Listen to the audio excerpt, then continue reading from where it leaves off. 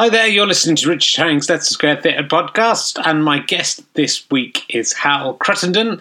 It's a lot of fun, I hope you enjoy it. There are 6 more to come in the series, including this one, so those will go out over the next few weeks, and after that there'll be a little lull in the audio ones until we return in June. If you like these podcasts and want to help support us, one great way of doing that is to come and see us live.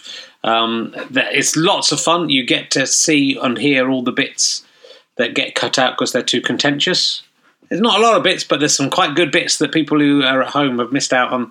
I think there's just a better atmosphere. You get to meet the other nerds in the army of nerds that I have. It's quite a fun social occasion, and it's be back on Monday nights in 2016, which is its correct time slot, meaning we can go on for as long as we want. Do 2 a night. That's a secret, though. Don't tell anyone. And they can last anything up to 3 hours. So if you're out of town, it's a little bit tricky to come along, but it's a Monday night, Leicester Square Theatre. Go to leicestersquaretheatre.com, and you can already purchase tickets. They've already sold about 50 for the first show on June the 6th. So that gives you an idea that it might be worth getting in there early. Some big guest names hopefully coming up in the next series might include Dawn French, Vic Reeves, Grayson Perry, who had to get bumped by his own volition last time, will hopefully be coming back, and lots of other quite exciting possible names in the frame. So it's worth booking ahead, because when they announce names like that, they do sell out straight away, so you can beat the rush by taking a punt and guessing which one they will be on it. But as I say, I hope they're all fun, even the names you may not have necessarily heard of before. And anyway, let us crack straight on. LeicesterSquareTheatre.com if you want to buy tickets to that, or indeed to Happy Now, which will be on Leicester Square Theatre in the second week of February. Let's crack on. Here it is. Leicester. Ladies and gentlemen, welcome to the Leicester Square Theatre. He didn't want you to look at him, but now he wants you to look at him. It's Richard Herring.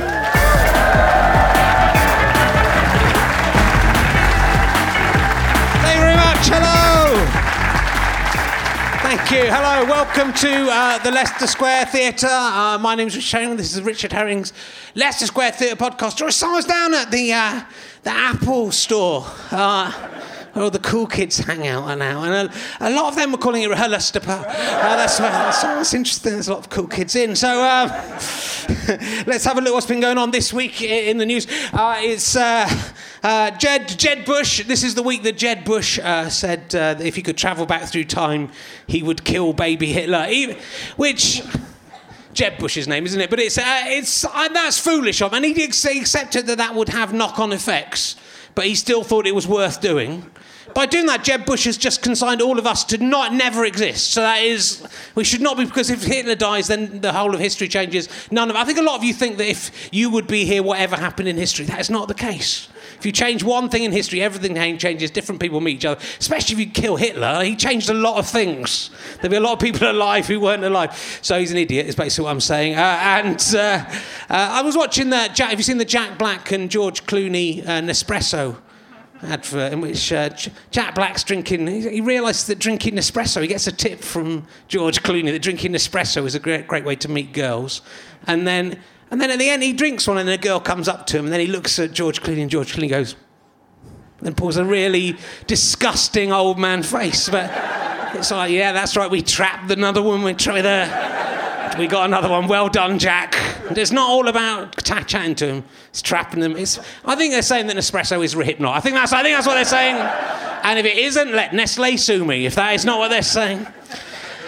And I enjoy my walk up to the Leicester Square, and what I've noticed recently is, there's a lot of terrible things happening in the world, obviously, and with a lot of fear going on. And I've noticed in the last couple of weeks, the police in Britain have got a way to combat everything that's going. They've started in Leicester Square. They've started putting policemen on steps, which so they can see slightly further than they would have. They're on. If you go out there, there's on a step, and they can look around. I feel a lot safer now walking around Leicester Square Theatre. And I don't understand why I'm getting very cross about M&M World. I don't understand why that's there. M&Ms aren't a British thing. They shouldn't be in Leicester Square. They're not even popular in England and Britain, I don't think. They've hardly ever been... If it was Smarty World, I'd be happy with that. That's what we have. Yeah, it's always full of people buying... it's ridiculous. They're not that nice. How can there be a whole shop just for M&Ms? You can't start doing that. And it's always full, but I guess it's always full of tourists who go, we like M&Ms, so there's a shop about it. No, okay, just me. It makes me very angry. Anyway, I am going to introduce, hopefully, our first guest. He was on the loo, but hopefully he's off the loo by now. He's probably best known. He's run out for a lot of things. He was, of course, a schoolboy in A Married Man. The 1990s, when he was a schoolboy, I'm guessing. He was young Hugh in Mrs. Dalloway, a proper film. And, of course, he was the bearded applicant in Shackleton. Will you please welcome Hal Cruttenden, ladies and gentlemen? It's Hal Cruttenden. Here he is. Coming in. Welcome. Sit down. Lovely. That's very nice. So, I'm actually secretly quite proud of some of those credits. You should be. They're good. Do you know who I was in the scene with in A Married Man? I don't. Anthony Hopkins. Bloody hell. Yeah. Was he wanking? I'm not impressed at all. I was 13 years old. Yeah. It was hilarious. I mean, honestly, I really want to be able to sort of... I wish I could show you the video, because you would piss yourself. Can you imagine this voice, unbroken? It's like, I'm here. Hello, sir. I can't show you where to go. It's like that. And he's going... And I'd just seen him in The Elephant Man, and I was slightly thrown. And I had to do 12 takes for the first thing I ever did on TV. Because I was so bad. I was so like... I kept hopping from foot to foot. I bet he gets that a lot, Anthony Hopkins. I bet people just go, ooh, that's you. Yeah. Yeah, we've got to act now. Ooh, it's exciting. You're in Silence of the Lambs. I know. No, you did have this... You had quite a long career as an actor before, and you went to drama school? Well, I retired at 13. Right. Because I hated being a young actor. My sister was a very successful young actor. Is it wrong to say actress? I'm really not sure of this now. It is now, but yeah. Okay. But I really did. It's one of those things that makes me feel really old, because it was okay 25 years ago. We go, actress, but now you feel like an old buffer saying it. But she was like a young actor. She got a very big agent when she was 14. She did a film called, anyone remember this? Patang Yang Kipperbang. Yeah, do. And she was Anne Lawton, who was the girl who the boy fancied in that. It was the second day of Channel 4. It was, I remember. The kids are going, Channel 4. Channel 4 once didn't exist. And it was the second day in 1982, and she was 14 years old. She was the girl that he was in love with. And she got a massive age. And I was just had the most amazing time at school, because I just started a new school, and all these boys would go, "That's your sister," and they'd try and get me to go home and get her to sign stuff and give me her number and stuff. And I was willing to prostitute my sister for any sort of attention I could get. But I hated it. I hated it. It's horrible being a child actor. It's easy to get jobs, but people, you know that everybody hates you, that you're a twat. You know. Well, also a lot of child actors go off the rails, but I think because, especially once they become massively successful, really famous, I think it becomes very hard to cope with the change. And I think if you're young and you get used to that, I think that's my theory. But I mean, it's a bit of an obvious theory. But you went to drama school. After I went to university and realised, oh God, I really do want to be an actor again. So I went back to drama school at like 22 and did 3 years and then left and struggled with odd little parts. So, yeah, it wasn't very successful, my acting, and I'm brilliant. That's how tough... I think I'm really good, but quite hard to cast. What about when you were the bearded applicant in Shackleton? That must have been... yeah, bearded applicant. Do you remember, I actually can't watch the whole thing because I am too jealous if I've not made it to a bigger part of the film. So I've watched up to my bit in Shackleton. Or I have one scene, and it was... I'd auditioned for the role of somebody that was going on the trip with Shackleton, the artist, I can't remember the name of the character even, and I failed to get the part, but they said, we want you to play this part of bearded applicant. It's a really funny, but it's a really sort of, he's got a big beard and stuff, and weirdly I was with...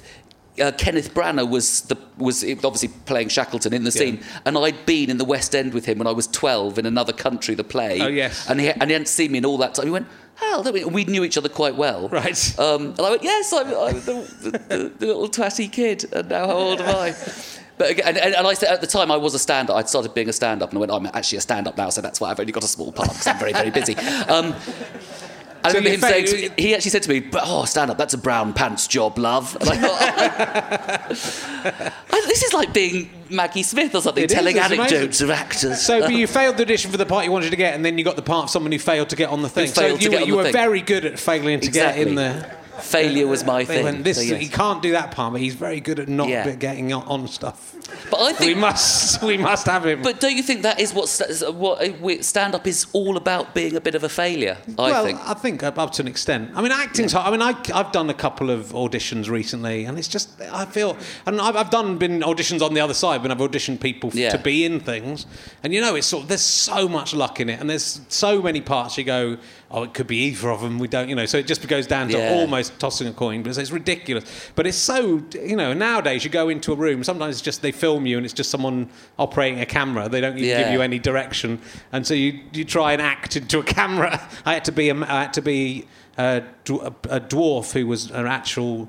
They had this thing about dwarfs and giants, but they were all actually average height, but they'd just got into two factions of dwarfs and giants. So I had to play an average-sized dwarf, and then I also auditioned for an average-sized giant. It was quite nice to, those are roles. I mean, I might get into a dwarf. I could be in The Hobbit if I'd, You would have been good in The Hobbit. You're not tiny, but you've got a stocky little... Thank you. No, stocky doesn't mean fat, but kind of... No, I know. Yeah. I think you have to be 5'7" or under, which I... might be. Might just about be.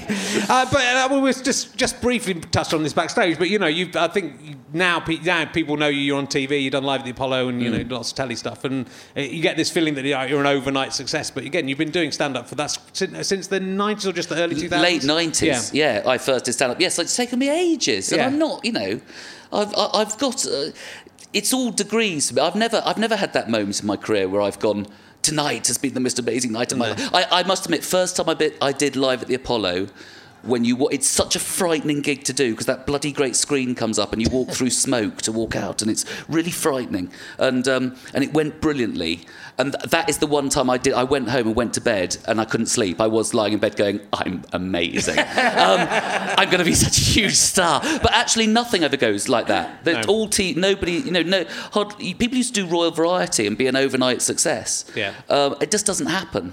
You do Royal Variety. I've done Royal Variety a couple of times, and it's good, it's nice, it's another little stepping stone. But the whole thing is us pretending that we're sort of, it's like a duck thing, isn't it? That we're serenely on the pond going, it's wonderful being this career, it's so easy. And actually we're all paddling furiously to keep getting attention, keep getting on stuff, keep, selling tickets or whatever. It's very difficult. You won the best newcomer in 2002 in Edinburgh, so that kind of gives you an idea of how long that's taken. And I've been going about 4 years then as well. Well, the newcomer, as I've discussed, is a kind of weird category, because you can be been going for 15 years and then in a double act or a triple act, and then suddenly you're a newcomer, and it's that's where Mickey Flanagan played it so well like that. Mickey Flanagan for ages was on the circuit. Yeah.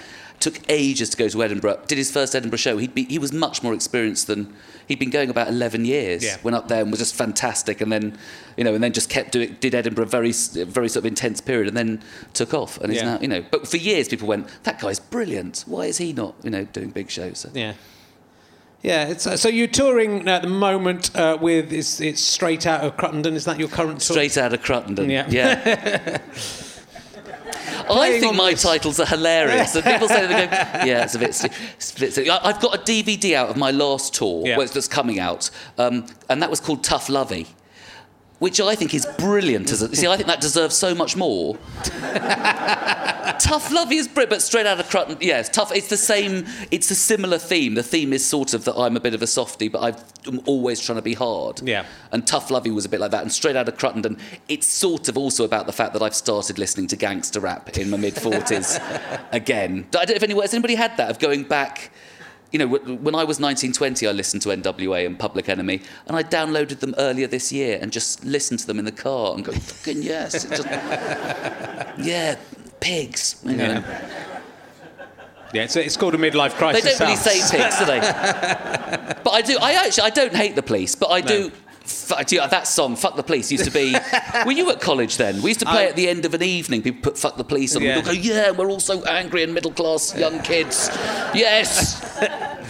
I was sort of in between that punk and that. I was sort of in a no man's land in between, I guess, a bit earlier. All I remember is the House Martins being very big. Yes. So that wasn't quite the same. No. But I've never been that much into music. But it's... I don't know. It's interesting because I think it's fine. Having read about you, is finding that kind of your persona on stage, and you're sort of talking about it'd be nice to be a political comedian, but you don't want to do the reading. I think I'd said. Yes. It's a lot of effort. Yes, it is. Well, I did do politics at university, but that's only made me aware how little I know about everything, and that I'm very stop and start with. I think loads of us are. God, you just have to look at Facebook and Twitter to see the utter bollocks that friends talk about politics. I mean, we are. I'm so scared about the EU referendum because I don't know what's right and wrong. I mean, we are. I know this is really anti-democratic, but that's the disaster of democracy, that most of us are thick as pig shit and really badly informed about politics, and we are making these decisions. Well, we must trust the people, but we know fuck all. It's really dodgy. So I am lazy about politics and stuff. I think my stand-up now is a sort of amalgam of what I am. I think most stand-ups want to reach a point where you are being as true to the person you are off stage as you are on stage. Yeah. And I think when I started for a long time, I was very, hello, I'm just going to please you, and aren't I cute? I've got a funny face. Am I gay? No, I'm not. Stupid. I watched myself walk out on the Royal Variety 2009 or McIntyre's Roadshow, and I go, you fucking twat. I can't bear that kind of, ooh. And so I think... No, but I still have that. I still. Hold on, was that you or Michael? No.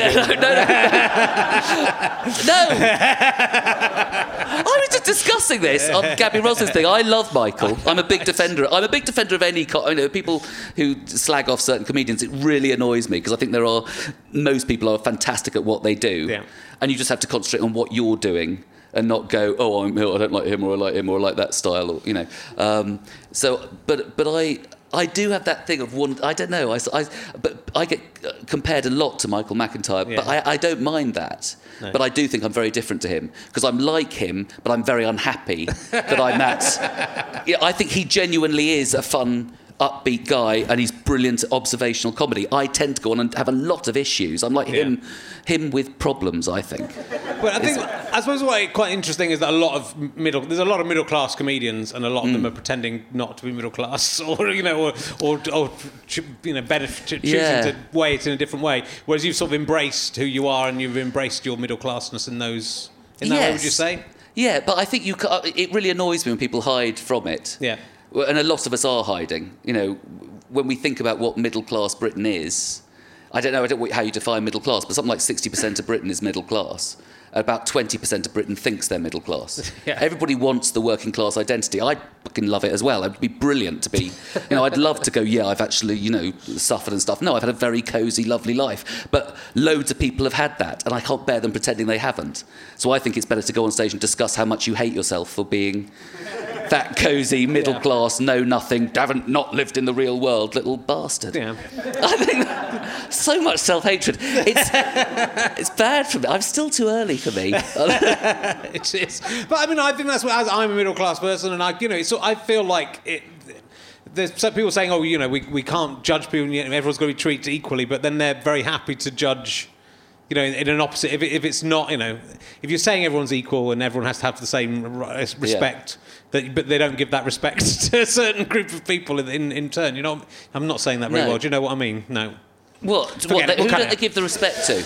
Well, you just like going, you mustn't judge someone from where they come from, and everyone must be treated fairly. But then they wouldn't let you do that about working class people. Saying we're talking about class, but they're happy to go, but middle class people are all pricks, or people who went to public school are all pricks, or whatever. Whereas that isn't. If it's not your own choice, it makes me angry when it's not people who went to public school. It's not their choice. No. So it's not really fair to judge someone by that. No, exactly. You shouldn't. And did you go to public school then? I did. Yeah. See, I hate all people who did. No, I did. I did, but I'm thoroughly ashamed. And as one should be. I think it's a completely immoral system. But I think you should. But yes, you can't. Yeah, you can't judge people for that. But also, you should also be prepared to take a bit of stick for it. You should be prepared to have a bit of stick that you were. Oh God, you're. I was in a class size of 20. It was far too many. The fact you've had that slightly easier time. I wasn't very bright at school, and they got me to a decent university. That was money bought that, and that's wrong. And I'll live with that for the rest of my. No. I'm so bitter. I really am. You were at school. Were you at school with George Osborne, or just the same school as? I wasn't in the same year. I knew him. Yeah. He was a couple of years below me, but he used to turn up to the to the debating society, and he was the young little prick going, I think I've got can you imagine him? He's exactly how you'd imagine. He was sort of tubby and little 13-year-old kind of Gideon Osborne. He was Gideon. I don't know when the George happened, because they've tried to rebrand him to make him more, but to make him more electable to the public, I suppose. Yeah. But then he's still the same person, so it doesn't really matter. At least Gideon would give him an element of, that's interesting. He's got a quite interesting name. No, it's weird, isn't it? But I have vague memories of him. There were lots of, that's the other thing about some of those, like my school was very academic. St Paul's produces these people, like a very good friend of mine is now, a very good friend, we fell out over a girl at 15, but we were good friends at school, and I should have stayed in contact with him. I think it was the morning I was moaning about not achieving stuff in life, and my wife brought me the paper in bed, and it plonked in front of me, and it said it was James Harding is the youngest ever editor of the Times, right. And he was my best friend when I was 14. I was like,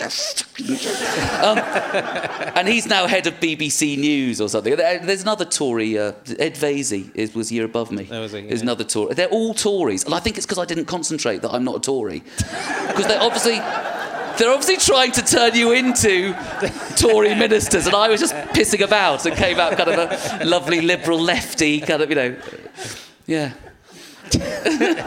But your break into stand-up came when you were working for the BBC doing traffic reports. Is that right? Yes, I was. How did that leap occur? It was a guy called David Klein, who he lives near me, I think, West London. But he. I was working, reading and writing traffic reports. You'd get on local radio and you'd be writing the stuff for 5 Live and Radio 4, and the A40's really busy, and you'd mainly be writing, and I'd do the odd broadcast, and people say to me, oh, did you put in little jokes in your travel broadcast? You go, no, because often people don't want that when they're in a 10-mile tailback. Oh, how hilarious. And, let's do a joke about, oh, look, you see, she's too angry.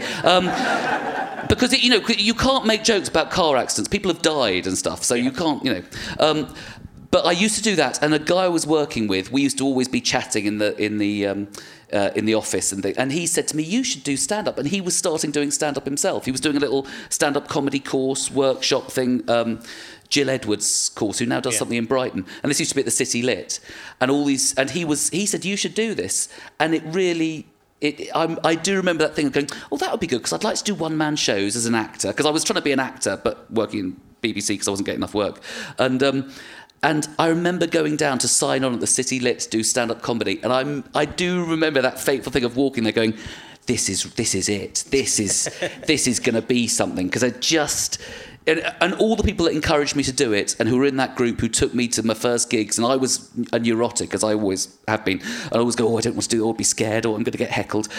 I'm the only one that kept going, because I did do it and go, this is it forever. At last I found some way of making all my crap, weak things powerful. Yeah. And that's what I love about comedy. It's that thing of going, I can be a silly, camp, round-faced man, and that's a weapon in comedy. That's not a weakness anymore. Yeah. And I can be it was a sort of revelation moment. So do you think you would go, I mean, if the right acting thing is what comes along, will you go back into acting, or do you see yourself as a stand-up now who might do a bit of acting if that came? I don't know, because I'm so obsessed with money that it depends what somebody offers. If you've got a Hollywood movie, of course I'd do it. But no, if I could only do... I was thinking of it like this. I would like to still do bits of acting, and I do odds and ends. But if there was only one thing I could do, it would be stand-up. That's so much more fulfilling. But acting, the wonderful thing about acting is you are in a team, you are working with other people, because stand-up does... if you're already a self-obsessed person, it makes it so much worse, doesn't it? Yeah. I don't know if you found that. I think you were so... Like the fact you can ask me a question and I can talk for 25 minutes. You're so obsessed with yourself, and it just makes you worse. It makes... that's sort of...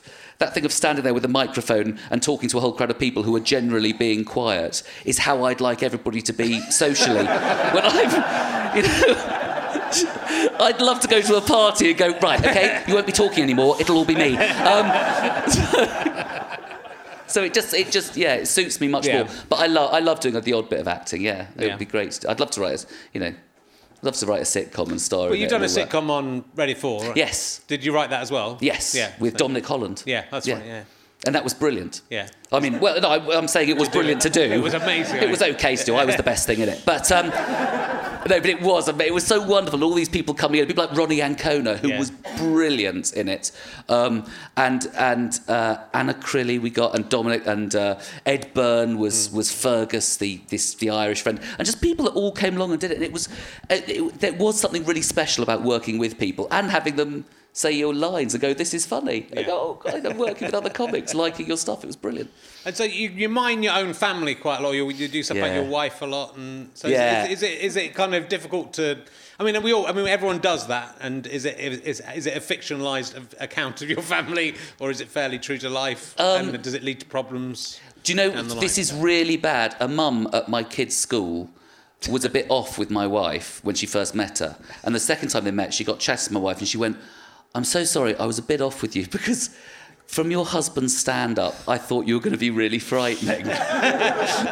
But my wife is quite frightening as well, but only if you really know her well. She's lovely, but and I stereotype that Northern Irish accent, which I mean, we were discussing this with the kids, that they are much more frightened of her than they are of me, and all those things are true. Yeah. And she is quite a tough disciplinarian and things with the kids, but I've turned her into a bit of a monster, so I'm trying to now be more honest about her.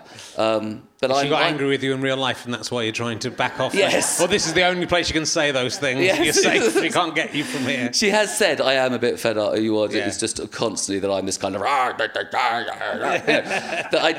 it's racism. We have Northern Irish people here.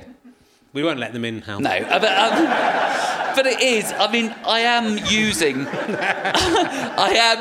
her Northern Irishness to make jokes about it. But it is funny. It's a funny, scary accent when it's being shouted at you. It really is. So I think this is a new thing I want to ask that I haven't asked before. I was thinking the other day about the deluded things I thought of myself as a child, which is a lot of things, right? So, I mean, I'm going to start, and this isn't even what I'm getting to. I was kind of quite convinced I was going to be like a major, important historical figure. This isn't even it yet. So I used to save up I used to file all my reports and stuff and everything because I thought there would be evidence for the museum and all that. This isn't it yet. I don't know. I can't work. It was kind of either politics or like the new Jesus or something. I worried that in the future they would be capable of time travel and people would come back from the future to study me as a child, and that if I was picking my nose or masturbating, that they would see that. And God. Did you ever have anything as that was the bit. I would be doing things thinking, what if the space future tourists have come back and they see me masturbating? That will go in the history books now. What's the most deluded thing you thought of yourself as a child? Well, can you beat that? I mean, that is really deluded, but I think, didn't all of us have the childhood thing of like the Truman Show? Yeah. Where we thought everybody was doing it for us, that our whole life was just everybody else was a performance, and So you and that bloke. Two of us believed this. Well, it's like, or you thought that everyone else might be robots. Yes. I remember thinking that all women might be robots, and that explained a lot. Yeah. But you also think, I might be the only actual real person. But do you know? I just think when I was a kid, all my ambitions and things were, I just wanted. I did have that. I did think I was special. Yeah. I did walk around going, I'm a little bit special, because I was a middle class upbringing. It's horrendous that parents going, you can do that. Of course you can. You're marvellous. It does make you think I can do this, and it actually fucks you up later in life when you realise I'm quite a very limited human being. But I think there's. I don't know. I did have showbiz dreams. I did think I wanted to be a movie star or a film star and all those things. And I kept waiting to become manly. That was my... No, but I really did, because I was a very high-voiced little... And everybody used to laugh at me at school because my voice was really high and I was a little girl's voice. And then I thought my voice will break and it'll be fine. And my voice broke and they went, yeah, you still got quite a camp voice though. And I kept waiting for this moment. I really thought I was going to become a sort of... I think there was a film called something like Bronx Warriors in the video store. And there was a picture of a guy on the front with kind of flowing hair. I never saw the movie. I remember thinking one day I'm going to look like that and I'm going to be that man and I'm going to just be a hard bastard. Yeah. And I think I'm so sad it didn't happen, because it was my little childhood dream that one day this little boy, I was going to transform into this masculine bloke. And I think that's my big... Yeah. Let's do a Kickstarter for that. Bronx Warrior 2. Honestly, I saw it and I was rights. pathetic. I think I had a dream that I became that man or something. I wonder though, I mean, I think it's sort of, obviously like a lot of people who go on to be successful sort of have the idea that they're going to be successful and that's what drives them. And if you don't have the failures and if it doesn't go wrong and you do just get successful, then that delusion feels like it was true. Yeah. So, like when Noel Edmonds says all you have to do to get what you want is to write it down on a piece of paper or whatever it says, and it happens. Yeah. That works for Noel Edmonds because, by luck, that's what's happened to him. But it's not so then you start to believe crazy things. So if I become very successful... I'd be inventing a time travel, or I'd be trying to stop the invention of time travel now. That's what I'd be doing. But did Noel must have had setbacks early in his career? I think he had a few, yeah. So he hasn't just been plain sailing. But he was like, how old was... He's very... I don't know, it's hard to tell. His beard is so dark. Oh, it's so different colour. He looks so young. I first think of him Swap Shop, and he must have been late 20s, early 30s. So But he was on Radio Carolina and all that stuff, wasn't he? So in the late 60s. So, right. he must have been like 20 in the late 60s. Okay. So I would guess he is 68 years old. But I just think Noel Edmonds wouldn't be a good example. I think he has had backward steps and he's gone out of favour and come back and all the rest. So he's had that. Justin Bieber would be the example, wouldn't he? Someone who's not yet known what failure can be. And that's what's driving him slightly mad, I'd imagine. Yeah, maybe. Or Michael Jackson never really had a dodgy... Well, he had some court cases, but never had a dodgy... He never had a time going, oh, is it over now? And am I not going to be a big star? He was like a big star from a child and never had to, But I still think a lot, if it happens at childhood, I think that screws you up in a different way. I don't think it matters whether... I mean, if you become that successful in childhood, that is, that how do you... So if you are a child and you're thinking crazy stuff and then it gets kicked out of most of us by reality or and just literally by boots. This is why I feel sorry for footballers and nobody else feels sorry. I feel so sorry for footballers. All their big money earnings are when they're young, all their success, all their things, and then they dropped off a cliff often at 35 or something when it's over. I can't imagine that. I want to reach the peak just before I die, 75, when I get the big TV show and lots of money. Because that's when you need the money. You don't need the money when you're 22 or whatever, do you? Am I being too financial? Sorry. It's good. It's good to be on. I mean, I think a lot of people, again, that's something people pretend they're not interested in, but, it's easy to... Do you have a pension in place and stuff? I don't have a pension, no. It's not good, clever, is it? I haven't either. No. It's not. We're going to be on cruise ships, is what I was saying. I've got life insurance though. So if I die in the next 13 years, or if my wife dies in the next 13 years, we get a big lump sum. So I know we're paying into that. So I'm going to try and die like the day before it expires. Then we'll have won, won't we? But also, if you're although really, to really get the full benefits, you die the first week you take it out, because then you've paid £100 and you get $500,000 back. Shouldn't we be what we really want is for our wives to die? Ideally, my wife should die. Yeah. Ideally. But I still love her enough to want to think I should die. But also, there's the lovely, we're rich widowers, and that's quite sexy. And you've got very little kids, so people go, God, he's such a lovely man, he cares for them and all the rest. And you've got the lovely memory of your wife, she'll always be there. But... oh, it's a dream. I do. Well, I wonder if she doesn't weigh me up in the same way. I look at her and I see hundreds of thousands of pounds. And I think, it would be some comfort for me. I would miss you. There are other equally nice women in the world. Oh, yeah. So... And your kids are really small, aren't I've only got one, she's 9 months old. 9 months old, so you've got to go to playgroups. Oh, he's a dad at a playgroup. They'll fucking love you. I'm excited for you. My daughters are teenagers now, so the next, if my wife dies, it's going to be, they'll be shitty to the new woman, won't they? Yeah. I pity her in a... I miss the window, basically. I'm just thinking of her. She's thinking, I've got this guy, he's a bit weird, but I've got all this money that comes with him, and now his teenage daughters don't like me. We're awful people. This is a good question. This is a newer emergency question. If you had to go for a week's holiday with one of the puppets from Spitting Image, which... There's a lot of stipulations to this, so jump in. Which puppet would you choose? Now, you have to remember, the puppet would choose the holiday destination. You would have no choice. Right. You would go on holiday with the puppet, and the puppeteer and the voiceover artist, but they would be in character the whole time. You wouldn't be able to address them, and it would be a whole week of the puppet in character for 24 hours a day. But you get a free holiday; it would be free. But which of the puppets would you choose? That's so difficult. Yeah, it is. Yeah. Because I'm thinking about. Have you been asked? Have you not been asked this before? Oh God, it's the same old questions every interview you do. That's really... I don't know, you obviously think of Thatcher, don't you, when you think of spitting image? Would you like to go on holiday with the pup? It's not even Thatcher, it's the puppet of Thatcher. No, because it became really scary, Margaret Thatcher's puppet. It became all starry-eyed. I'm trying to think of who there was. Oh, God. It's everyone from the late 80s. I suddenly got this image of Leon Britton's puppet. Okay, yeah, it's an interesting choice. That's controversial, isn't it? It is. That would... Yeah, if he said Thailand, yes, he was. No, no, he was completely innocent. I just want to point out that the puppet definitely never did anything. Exactly. It was... Definitely.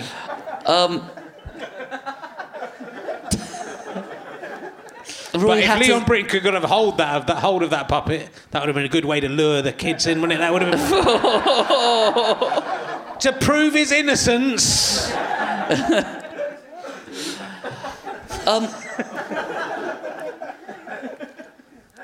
Ian McCaskill was a puppet, wasn't good, it? Yeah. Hello. Do you remember? Hello. Yeah, yes. that would be a good one. No, that was No, that's who I'd like to be with. Okay. I'm really crap at this question. No, that was good. It's too imaginative for me. It's good. So Ian McCaskill, and he would choose somewhere lovely because he's a weatherman. So he would. Obviously the puppet's not a weatherman, but it would be funny. I can't get enough of a comedy Scottish accent. For a whole week, just that. Hello. Well, you're not giving me any other options. I'd obviously prefer to just go where I want to go with my family. But if I have to go with a puppet, no, I'd go with Ian McCaskill. He's lovely. Yeah, he's. It's a good answer. Thank you. Sorry, not more interesting. Who was David Steele was tiny, wasn't he? He was the tiny one. You want a tiny one? Why do I want to? I think it's something sexual about small puppets. Good. I'm very interested in puppets. Did you ever, when your kids were little, did you ever leave them somewhere and forget that they existed? Oh Christ, yes.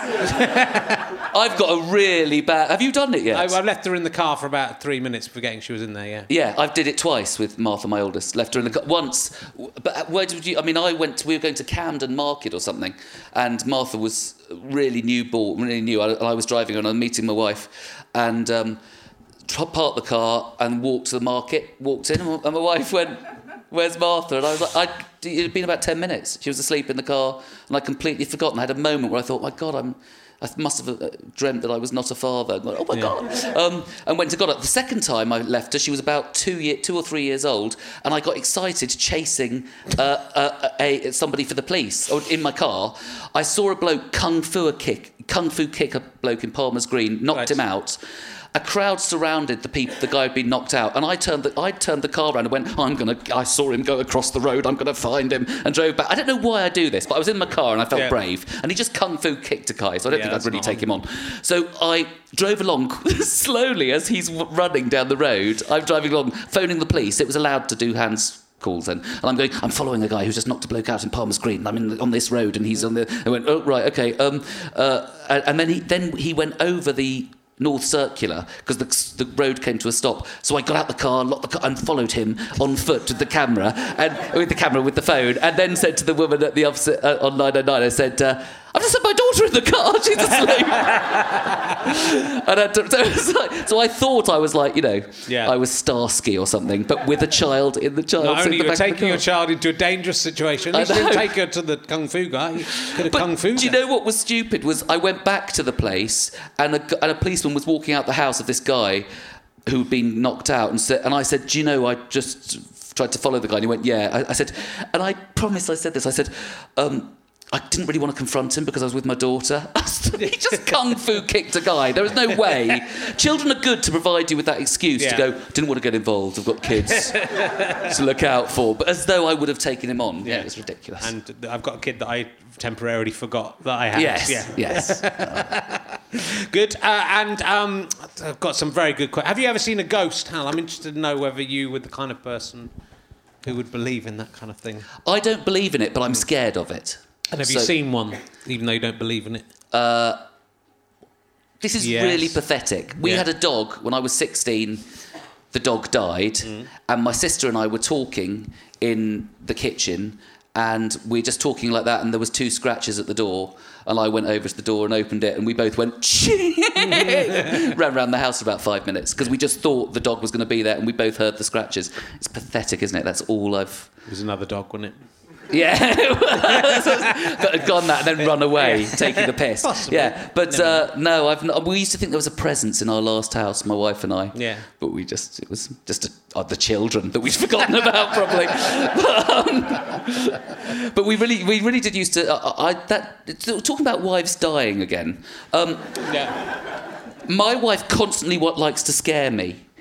Really likes to, and waits behind doors. She knows I get spooked really easily. So, like, I'm in the bathroom sometimes, and she stands right by the door, and I open the bathroom door, and she's there like that. And I go, oh! And I'm so scared of her. This is the reason I don't want her to die first. Apart from I want the money, but I feel like she'll take the piss. I feel like if there is such a thing as ghosts, she will knock things around the house. She will appear to me. She'll do all that sort of stuff. But I hate I don't find it comforting, ghosts. But both my parents are dead, and if my parents appeared to me, I would go, honestly, fucking leave it. This is not lovely. This scares the crap out of me. Go away. But I love you, but please fuck off. Yeah. It's also just that it would be such an where does it end with ghosts, and how far back does it go? And if they're there, is your great-great-great-great-grandfather going to come as well? Say what's going on? There's so many dead people. Does the new dead person knock off the old dead person? That can't be true, because a lot of ghosts are... So as time goes on, we should be crammed with ghosts. We should be seeing them all the time. Maybe you have to go and learn to be a ghost. That's why it takes a few hundred years for them to appear. Yes. And then if you're really good at it, maybe ghosts can die, and that's why there aren't so many ghosts. Well, you have seen the film Ghost. He has to learn how to hit people and move stuff and things, doesn't he? He gets taught how to... So that's obviously all the answers were in that film. If they're all doing that, that's very irritating though as well, isn't it? Because then, they're really interfering in... Like, you're trying to spend your money from your dead wife. Yeah. And she'd be going, oh, they're spending on that, are you? I don't think so. Or I don't like your new wife. Yeah, exactly. That would be horrific. It would be awful. I do something in my stand-up show about this, but there is a thing that ghosts never do seem to appear when you're doing something embarrassing. Do they? You've never heard anybody say that. You've never heard anybody say, I was making love and suddenly my dead parent appeared through... Okay, I'm so sorry, I'll come back later. So they never seem to appear. I don't know. Well, they're very thinking. They think very carefully. They don't want to embarrass you, so they wait. If you're having a shit, they go. See, that's why they're not the same with time travelling historians. They don't care. They just turn up whenever they want. Whatever you're doing, just leave it alone. Do you watch John Edward on The Living, crossing over with John Edward? Occasionally, yeah. John Edward says that they don't see. Maybe they don't care about bodily functions. They don't even see it or anything. Right. So they almost can't tell if you're wanking or having a crap or whatever. They're on a different spiritual plane. Okay. So it doesn't matter. That's a relief. Because John Edward, do you watch John Edward? Anyone? Have you heard of him? The American guy. He's really fast with it. I'm sure he's a con man, but he's so good that I really want to believe in him. It's like, what's his name? David Blaine. Mm-hmm. My wife, I used to always go, I can't believe he's done that. It's absolutely impossible. And you want to believe, it's rubbish, but, It'd be nice, and that's why these things are so appealing. This is why people can do this, because you want it to be true. Yeah. And, but if you can talk to dead people, there must be more interesting things to ask them than things we know already. Yeah. And so verify it was them by saying, where is my, where do we keep the key to the whatever? Yes. Then if they know that, go, okay, you're definitely them. Which God is correct? Yeah, exactly. And also, do you know what gets me on those shows? They always have nice things to say. They always go, The Sixth Sense, and she says to the boy, goes, I see Grandma, or whatever, I see Grandma. And she says every day. And what question was it? You asked her a question when you went to her grave. And what question was it you asked, Mum? What was it? And she went, I asked if she was proud. And she went, every day. Yeah. That's always what ghosts say, don't they? They always come back and go, I'm really proud, and what you've done is fantastic. They never go, I'm ashamed of you, embarrassed. Yeah. Oh, my God, you really let the side down. Oh, Christ, you married that. You never... They never tell you no piss at your crap. Yeah. It's always good news, and that's really makes me suspicious. Yeah, because I think ghosts, it would free you up to tell the truth. I think being dead. Yes, exactly. There's no more social nicety, so you would really lay into people. Yeah, no one can hurt you anymore, can they? You wouldn't be bothered about it. You would be on a different plane. Yeah. That's what I think. What is the worst emergency you've ever been in? Do you know what? Is the guy here who was at my show last night in Potter's Bar? Yeah, I have a weird stalker who was at my show in Potter's Bar last night. Is this the emergency? I tell this in my show. This isn't a setup to a bit of material, is what I want to say. This is a true fact that I tell now as a joke. I told it on Alan Davis's Untitled, and it wasn't a bit of material, and now I've turned it into a bit of material, and I feel guilty, like they think I put a bit of material in. But this is the scariest thing. I was in an armed siege in Stockwell in about 1997, 98.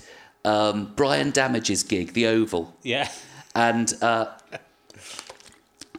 we were all sitting in this pub, and we were doing a gig in the back room, and everybody was wandering through to go and do a gig in the back room, and I was on the second half, so I was hanging about in the main bit of the pub.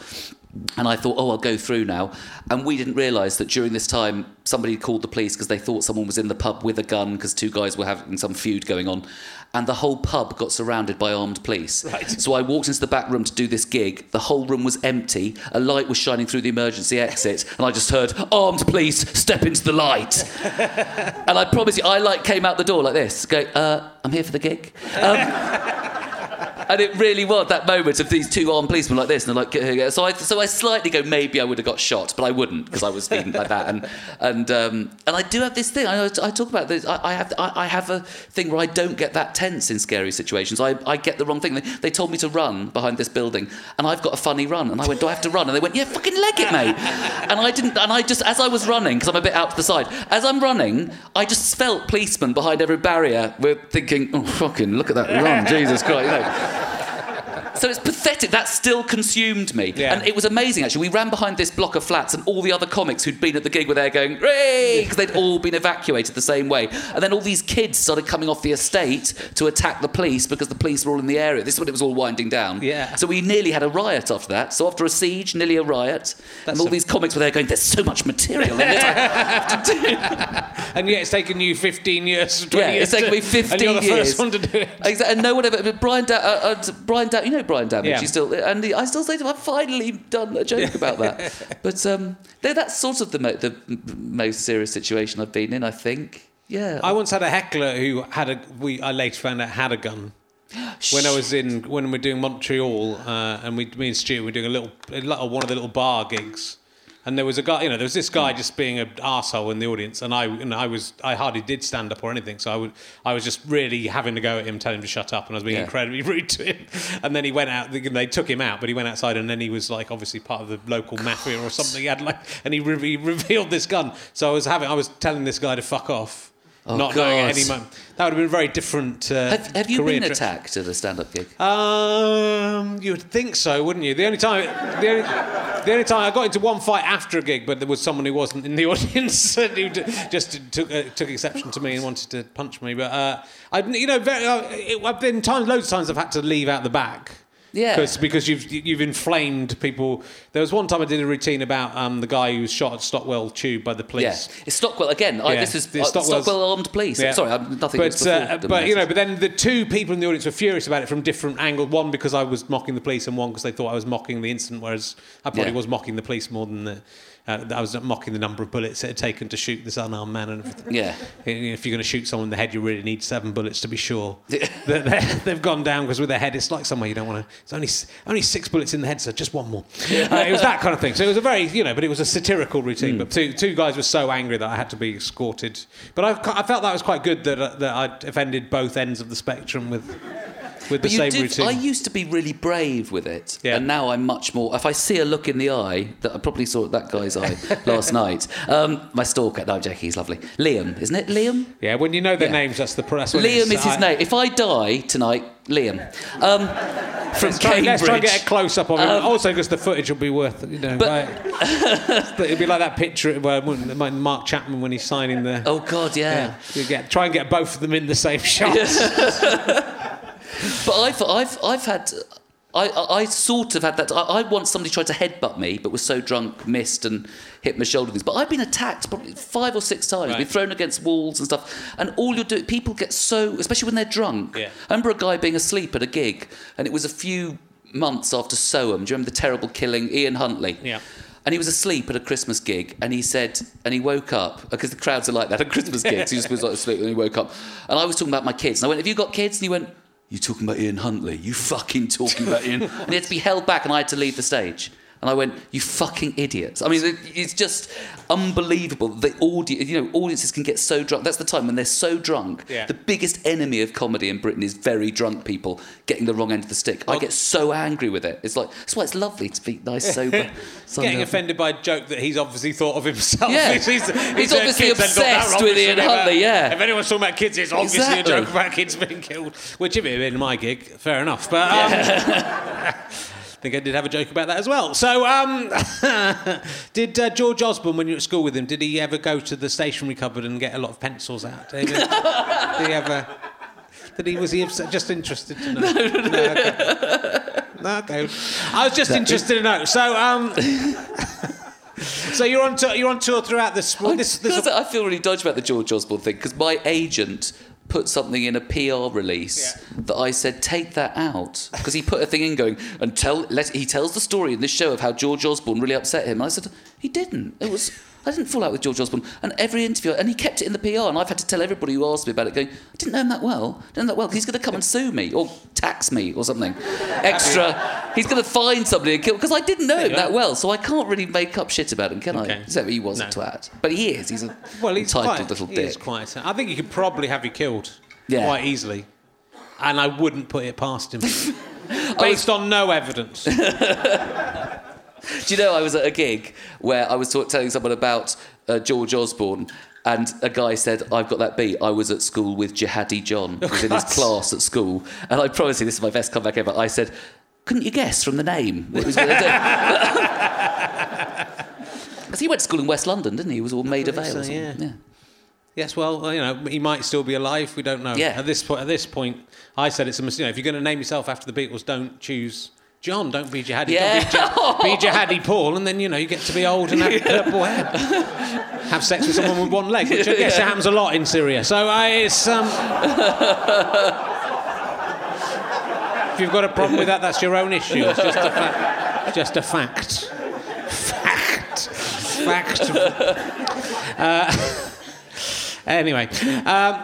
do you think that having sex with a robot should... And now I think we might be on the same page as this, should count as cheating on your partner. I think you should be allowed to, in a marriage, be able to have sex with a robot, and that's fine. Yeah, a very realistic human robot. Yeah, I absolutely agree with you. It's not a real person. That's why Westworld... Do you watch Westworld as a child and go, God, if that existed? If I could only have sex with Yul Brynner, no. But you could go and have sex with anybody in the Roman world. That's true, Roman world I wanted. Yeah. But because it's not a person, is it? No. It's a machine. And you can tell by the hands. You're the first person I've met who agrees with me. Oh, really? Yeah. Oh, was that weird? Yeah, everyone else thinks it's wrong to have sex with robots. Especially women, especially my wife. I've been especially Jack Whitehall, for some reason as well.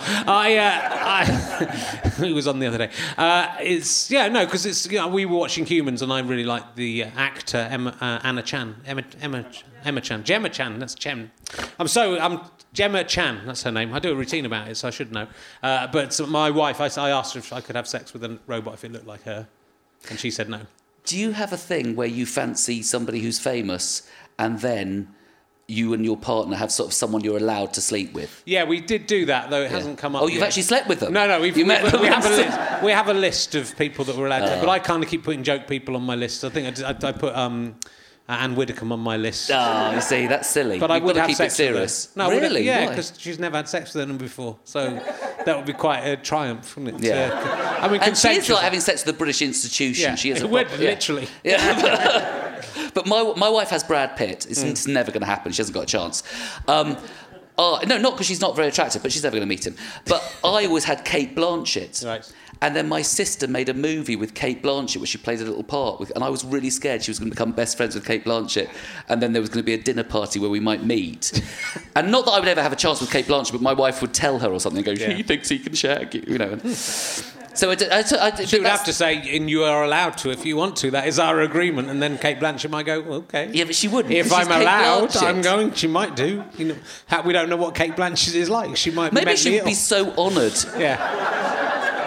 No, but to be so honoured to be the object, I would love it if someone somewhere said said to their wife, if I ever got famous enough where someone said you're allowed to sleep with Hal Cruttenden, that's always I want to see, I'd be so honoured. It's never going to happen. It would be like the Anne Widdecombe thing. It would be a jokey person to fucking sleep with, wouldn't it?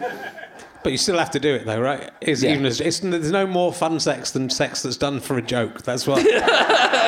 Luckily, that's how I managed to have sex before I was 25. I'll ask you another emergency question. Kettle crisps are not as nice as they once were. Have I changed or have they? Don't answer that. If you could travel back in time to compare any food of today with an equivalent or similar food in the past, A, what time would you travel to, and B, what food would you have? I'm really confused by food because I'm not very into food. Are you not? I'm really not. I know What? I'm chubby. Yes. I know I'm fat, but I do eat crap because Yeah. I actually do use food to fuel, and I'm a comfort eater. I like chocolate and terrible stuff. I'm not somebody that watches MasterChef or anything. I do a Bake Off extra slice. Yeah, I know. And I love watching Bake Off, but I only got into it because they asked me to do extra slice. I went, Right. oh, I'll watch it, and I bloody love it. I love the competition, but I'm not a baker, and that's the only thing that ever made me bake anything was watching that show.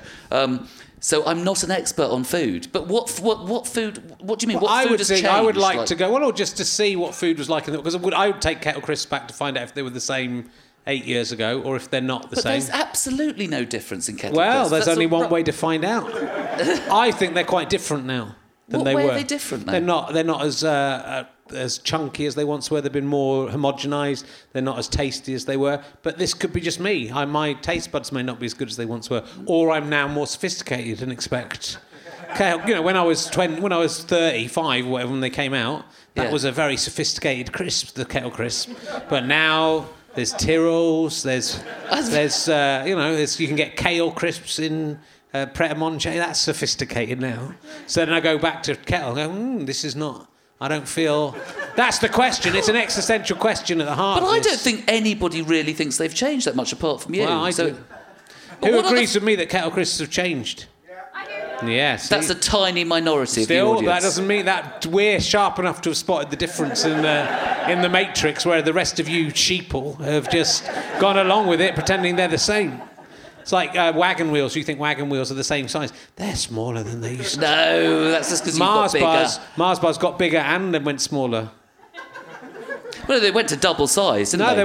they got lots of chocolate bars in the 90s got big, and then people went, oh fuck, we're killing loads of people, so then they went small again. So they've. But you can still get a double Mars bar, can't you? I don't know if you can anymore. Can you? Anyone? Can you get you know that thing where you really? Is that a thing, Mars bar? Is that an actual bar, Mars bar? Don't you find I've only ever bought those? They make me think of times of complete despair. Because that's the only time you buy a double and go, I don't care about it.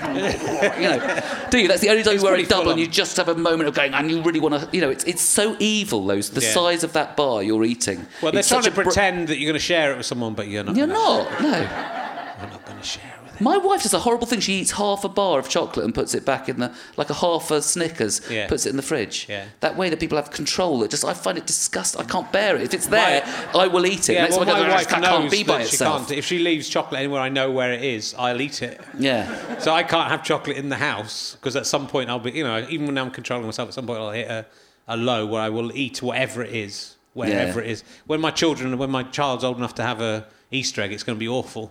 If she's one of those idiots who saves it up, I mean, I'm hoping she'll be a normal person who just eats it all straight away to make sure no one else gets any of it. Yeah. Even though that makes you sick.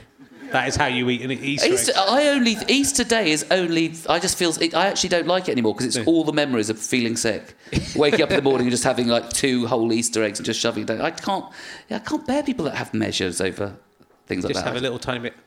Oh, God. And people who talk about food. Oh, they're very succulent. Old people talking about that ham, nice bit of ham. Did you have a nice bit of ham? And I go, God, that makes me sick. Because then you think of the food. Don't be just eat it and consume and get it down you. I think shit it out of you. Yeah, shit it out of you. And be disgusted at yourself. But do you ever find that when people talk, especially, I know it's not as horrible because I am getting old or getting towards being old, but old people talking about food makes you think of the food in their mouth and it's disgusting. It's ruined Christmas for you, has it? When your gran's going, nice bit of turkey. Did you like the turkey? Good night. Oh, please stop, no. Yeah, I know that's horrible, but it's true. You think of it. Sorry. It's horrible. Do you think having sex with a ghost should be considered cheating with if you're in a relationship? Oh, God. If the ghost has had sex with you without your consent. Do you know, what's interesting about these questions, it throws me a lot, things that I've never thought about, ever. Good. It's really good. Thank you. Sorry, if the ghost asks your consent, you mean? Before? No, it doesn't. The ghost just starts having So it's like sex. the entity. The ghost starts having sex with you when you're asleep. This is usually what they do. Then you wake up and you're having sex with a ghost. There are some people who do that, you know. Yeah. Sleep. What's it called? Sleep, but get raped by ghosts? No. People who start having sex with people when they're asleep. Oh, yeah, there are. I'm not talking about that. In their sleep. Yeah, that's what they say. Sexsomnia. Yeah. I've got to be honest with you. Are you just setting this up so later in the dressing room you go, I was asleep, Rich. I was asleep. You can't take me down for this. I know that I might be prone to this. Right. I thought other people would go, yeah, I've got that. And it's just me. My wife has had to go get off me that in my sleep I have started going, oh, and she's felt hands around. She was sort of being assaulted in her sleep, but she then woke up and I felt terrible about it because it was awful. Yeah. But it is sex. Oh, gosh, that's not criminal, is it? But it is quite common. Sex. It's my wife as well. She's in bed. It's not her fault. God, I'm getting to the thing. She was in the bed with you. It's her own fault. She was wearing a short nightdress. It depends I've whether never in your shared sleep, this if, with if you're anyone. in your sleep when you're having sex with, and you're imagining you're having sex with someone else, that is not allowed. Yeah. Or is it allowed? I don't know. Because you're not having sex. You'll be having sex with your wife as long as she's up for it. Can you imagine if you whispered in your sleep, "Oh, you feel like my wife"? No, you are. No, I don't become French when it becomes sex when I have sex. But hello. No, but just it's But no, the ghost thing. We're not talking about that. Why have you brought that up? We're talking about having sex as I with said, ghosts. ghosts scare me too much. I wouldn't be able to perform. What if it's a really sexy ghost? It's still from another plane of existence. It's bloody terrifying. Yeah. There's no... come on, who would really be able to go, oh, brilliant, I'm up for this? Your whole mindset would be blown by the ghost existing and being there. And you think, well, who else can join in on this if a one ghost can get, you know... All of them come down. And then all of them gather round and watch, or it becomes like a gangbang. Can you be gangbang? Doesn't matter. I don't... They can actually enter you in every orifice. Yes, They actually can. Literally, completely. But they can't... Imagine someone comes in and can't see the ghosts and you're naked going, you know... horrible. And then they join in. Yes. It's become quite an exciting, sexy... Oh. Richard Dawkins claims to have seen dogs doing a 69. This is Tim Turner's question. What's the worst lie you've ever told to impress people?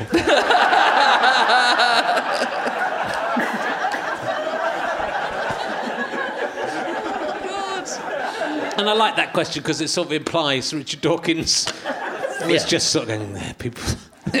People won't be impressed by me writing The Selfish Gene, but now I've told them about these dogs I didn't see. Have you read Richard Dawkins' stuff? I do. Yeah. Oh. I'm a big fan of his anything that's longer than a tweet. I'm a big fan of his books. I wish he would just stick to writing them. I haven't read his books. They're like on the bookshelf. And my wife actually did lose... She was fairly religious. Right. Well, she was fairly religious. Considering her background, Presbyterian, Northern Ireland, she's super duper liberal for being a bit Church of England when I met her. But she lost it completely reading Dawkins. So, but I've never. Yeah, I'm terrible. But what's the worst? What's the worst lie you've told to him? Do you lie? I mean, I don't really lie. I really don't lie because I'm really scared of if I lie, then I'm going to get caught out by the lie, and you just feel ridiculous. I lie. I don't know. I lie pretending to know people that I don't know. When people come up in Edinburgh, especially as a comic, because you've been around a lot and you work with a lot of people who remember you because they've seen you on stage for 20 minutes or an hour and you forget who they are. So I spend a lot of time lying to pretending I know people I don't know. Oh, hiya, how are you? God, how are you? How's it going? And you're thinking, oh shit, do I like you? Did we get on well last? You know, I don't know anything about it. So that's a merry ballet you have to go through, isn't it? When you're trying to work out how you know them without giving away. It's like when you meet someone and go, oh, it's nice to meet you, and they go, yes, I saw you last time. You have to then go, yeah, I mean, to see you again, you know, like... Yes, yeah. That happens and you sort of... It does get to me that they should be more considerate for the fact that we are self-obsessed performers. We're not going to remember people who are talking to us for 5 minutes. Don't you think that in general about everyone? I mean, I wouldn't be offended if someone didn't recognise me, but some people are. Some people get very offended if you don't know who they are, or if you don't. No, they don't. They do. But some people are offended by that idea. Oh, of course you should know. No, I think people think because you get this at corporate dues when somebody introduces you and they're trying to big you up because the corporate dues can be dodgy gigs because you're going on and doing things, and we do them for money, we sell our souls, and you're introduced and they say things like, you'll know him from Have I Got News for You or Live at the Apollo, and I walk on, I know a lot of the room are going, I don't know who the fuck he is, who does he think he is? So I have to do that stuff. But I think most people, I can't think of anyone. I mean, what if you were David Cameron? I mean, I'm not saying, what a wonderful example, but if somebody didn't know him, you would be a bit surprised if you were Prime Minister and someone went, I don't know who you are. But I don't think, you've got to be massive. I think some people John, do. maybe. But you should just say, hello, I'm Richard, we met before. Well, I think reintroduce yourself. That should be the yeah, but what examples have you got of people actually being offended by people not recognising them? I can't think have you got a story about Stuart? Is that... I haven't, but I think there are definitely times. I think it was maybe when people are looking for you to be up yourself, so they think, he doesn't remember me, and I've met him before. Yeah. So that I think people sometimes, but sometimes I meet people I know quite well, and I can't quite remember their name or, but lots of people I can't place. Well, it's like we were mentioning this backstage. If someone just habitually doesn't remember. Oh, yes. Well, because I was inspired and loved Eddie Izzard when I started getting into stand-up. I used to watch his videos and everything, and I met him 4 times, and he never knows who I am. And I spend long times talking to him every time, going, "Oh, Eddie," and he must just shut off, going, "It's this nutter again," because every time I meet him, he goes, and I'm like, "It's Hal, nice to meet you," and just and it does upset you because you are going, "But I'm your number one fan. You don't understand. I'm going to have to make you have a car accident and keep you in a log cabin." Then you'll know me, Eddie. I don't like this new bit of material, Eddie. Give me another. You can imagine. Hobble him or whatever. What if there's this guy going to hobble you and you're going to hobble Eddie? It could be like an awful a little circle. Yeah, a stalking triangle. A human centipede. Brilliant. Yeah. Oh, God. Sorry, there was part of me going, would I do a human centipede with Eddie Izzard? I do respect him enough that I would, probably. I don't think it's really about respect that so much.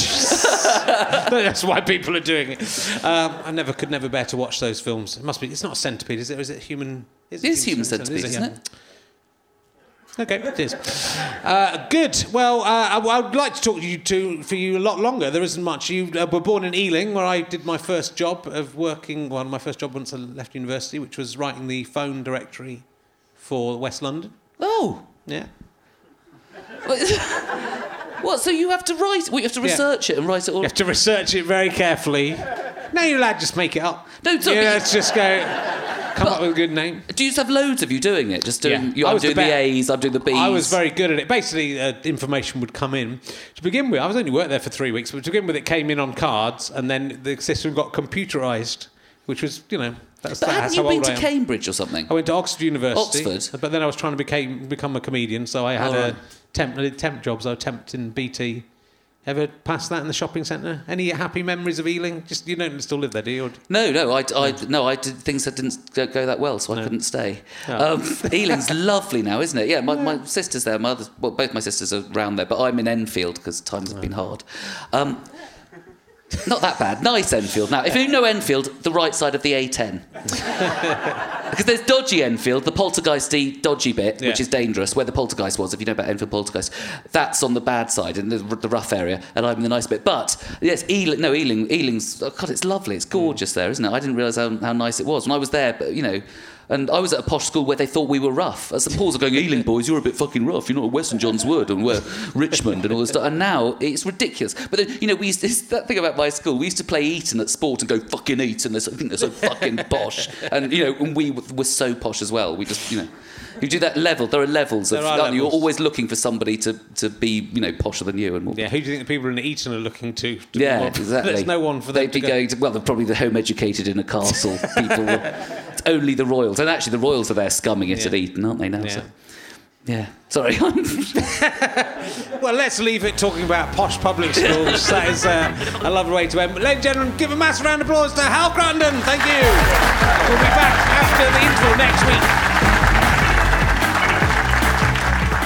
You've been listening to Richard Herring's Leicester Square Theatre podcast with me, Richard Herring, and my guest, Hal Cruttenden. The music is by Pest. Thank you to everyone at the Leicester Square Theatre. Thank you to everyone at the British Comedy Guide, especially Orange Mark, for putting this up. And thank you to everyone at the Leicester Square Theatre. It is produced by Dave Cribb. It's a Sky Potato, it's a Fuzz, and it's a Go Faster Stripe production. All three together. It's amazing we get on so well. We haven't fallen out yet. Thanks for listening. Goodbye. Thanks very much for listening to my podcast. If you have enjoyed it, why not come and see me on tour? I'm touring my show Happy Now from February through to June 2016. Go to richardherring.com/gigs or richardherring.com/happy_now/tour, and you can get all the dates for that. I'm almost certainly coming somewhere near you. It'd be lovely to see you at a gig, and you could see me doing proper comedy rather than this made-up rubbish. I'm good. I'm genuinely good at comedy, at stand-up and stuff. Honestly, come and see. If you don't like it, I'll give you £2 back at the end. Okay, thanks for listening. Goodbye.